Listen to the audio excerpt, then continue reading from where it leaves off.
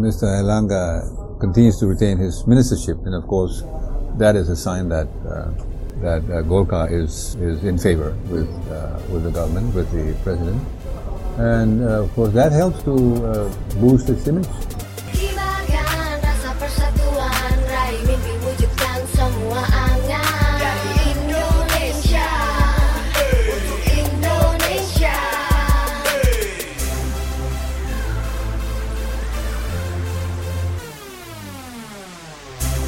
This is episode 2 of Indonesia In-Depth podcast. We are very lucky today to have an important and distinguished guest. His name is Mr. Marzuki Darusman. For those of you who are not familiar with Mr. Marzuki, he is a lawyer and a senior member of the Golkar Party, which is the second largest political party in Indonesia. He has served as chair of the Indonesian National Human Rights Commission, as well as serving as Attorney General. In 2009, he was appointed by the UN Secretary General to a UN Commission of Inquiry to investigate the assassination of the former Pakistani Prime Minister Benazir Bhutto. In 2010, he was assigned to serve as chair of the UN Secretary General's panel of experts on Sri Lanka, and later he was a member of the Commission of Inquiry on Human Rights in North Korea. And now he is currently the chairman of the UN Independent Fact-Finding Team for Myanmar to investigate the Rohingya situation and the accusations of acts of genocide in the northern Rakhine state. Mr. Marzuki, thank you for being on this episode of Indonesia In-Depth. My pleasure. I want to talk about developments since President Widodo took office in 2014 and where things are headed. This is President Widodo's third year in office. He came into office lacking a strong grasp of the national political dynamics, which was clearly evident in his first year in office. Many in his cabinet outmaneuvered him at that time, and there was a lot of infighting in the cabinet. How do you see President Widodo evolving since then, and what do you see as his biggest accomplishments to date? Yes, well, I think the general sense is that he's done well in terms of establishing his authority as leader, and I would agree with that. There was a time when people thought that because of the way he had won the elections on the basis of so many parties and interests supporting him, that he would be in debt to many of these groups, which would then slow down his initiatives because of crisscrossing of so many differing focus, that it might even affect the stability of the presidency. But then what has happened is that he's been able to emerge as, I think, the person in government that has the last say on almost anything now. And he has, I think, very skillfully used the platform of the presidency as the final arbiter of policy to converge everything onto his office, and therefore use that as a tool or as a means of consolidating his position. So the president has consolidated his power and is now trying to make up for lost time during the beginning of his term. That much is clear to political public, and looking ahead, of course, it's a matter of looking how he's able to maintain this. And I think the public understands that some of his programs may have been delayed because of the initial couple of years of consolidating power. But then, as of now, the expectations are higher that he has a lot to catch up with on especially infrastructure projects and getting the things done that he's promised during the president election. It is now 2018, and it seems that all eyes are on the upcoming 171 regional elections in June. How will this impact the government and the political environment going forward? So 2018, I think, is going to be a very interesting year. It will be a transitional year, of course, towards the next presidential election. The downside, of course, is that election season is coming quite early this time, because there's so much speculation on the next elections in 2019. But the expectation, of course, is that if things take their course as the way they are now, he would have a fair chance of being re-elected. unless there's a sudden development that might hold things up. The downside, as I mentioned, would be that the whole year would be perhaps shortened in the sense that government will only be working for another 6 months till maybe August or September, and then that's where the election processes kick in there. The president seems to be betting it all on infrastructure projects for his re-election. Do you think it'll pay off? I think the president knows that much hinges on what he is able to achieve up until the end, so that he becomes credible as an incumbent that merited another term. But all in all, I think if things continue the way they are, I don't see any immediate crisis in looming. The internal situation, I think, is well managed.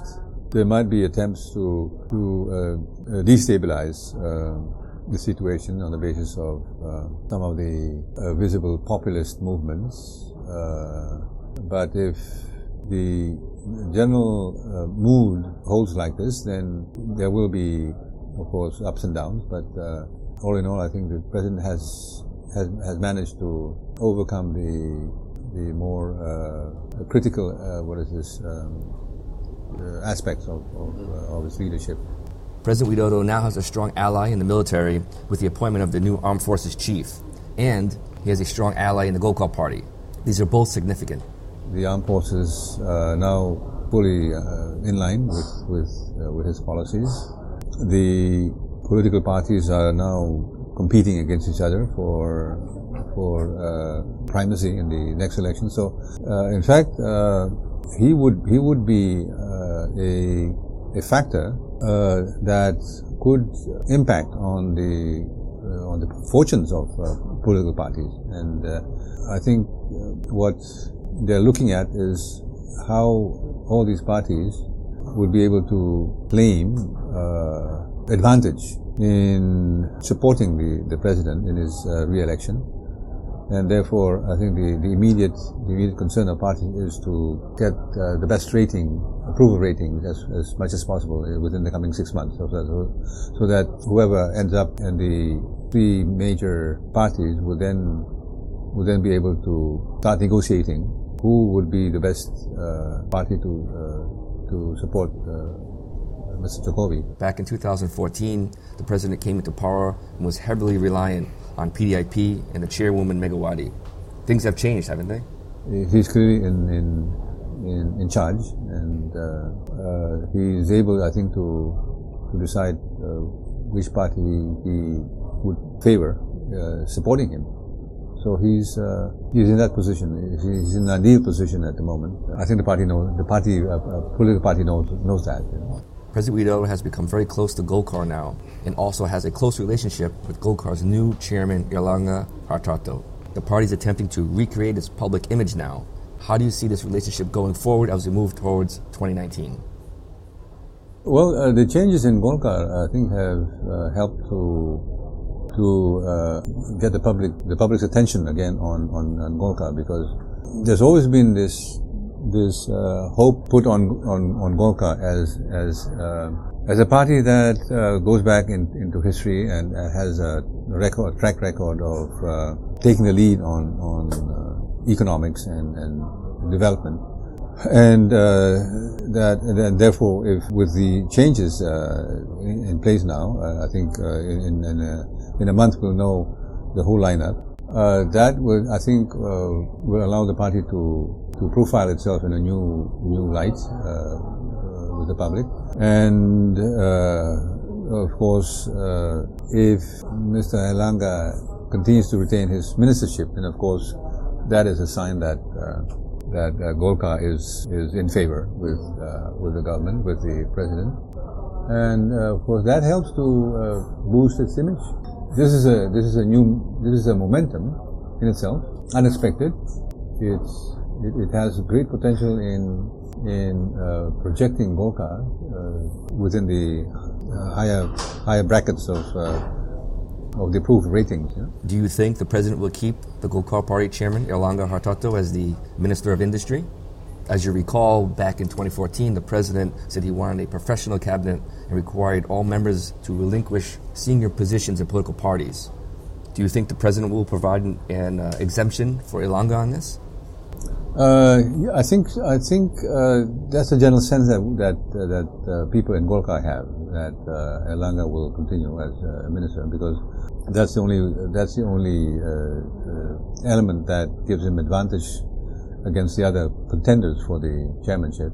Of course, it's a presidential prerogative to set the policy on doubling up as chairman and minister in the cabinet. If Airlangga is replaced, could that turn into a total reconfiguration of the cabinet and sort of spin out of control? What happens to the cabinet if Airlangga is replaced? If he lets Airlangga go, then of course he will have to realign the whole cabinet again, and that has its drawbacks. I don't think there's been any voices against this for the moment. Yeah, so I think it's safe to say that he would retain his ministership for the moment. Can you speak a little bit about Parliament and how Golkar's party, under the former chairman Setia Novanto, who was also Speaker of the House, was very supportive of the government since they joined the coalition in 2016. Will there be any changes in the House when it comes to supporting the government, seeing there's a new House Speaker and also a new chairman of the Golkar party? Well, the nature of Golkar has always been that it's a government-supporting party.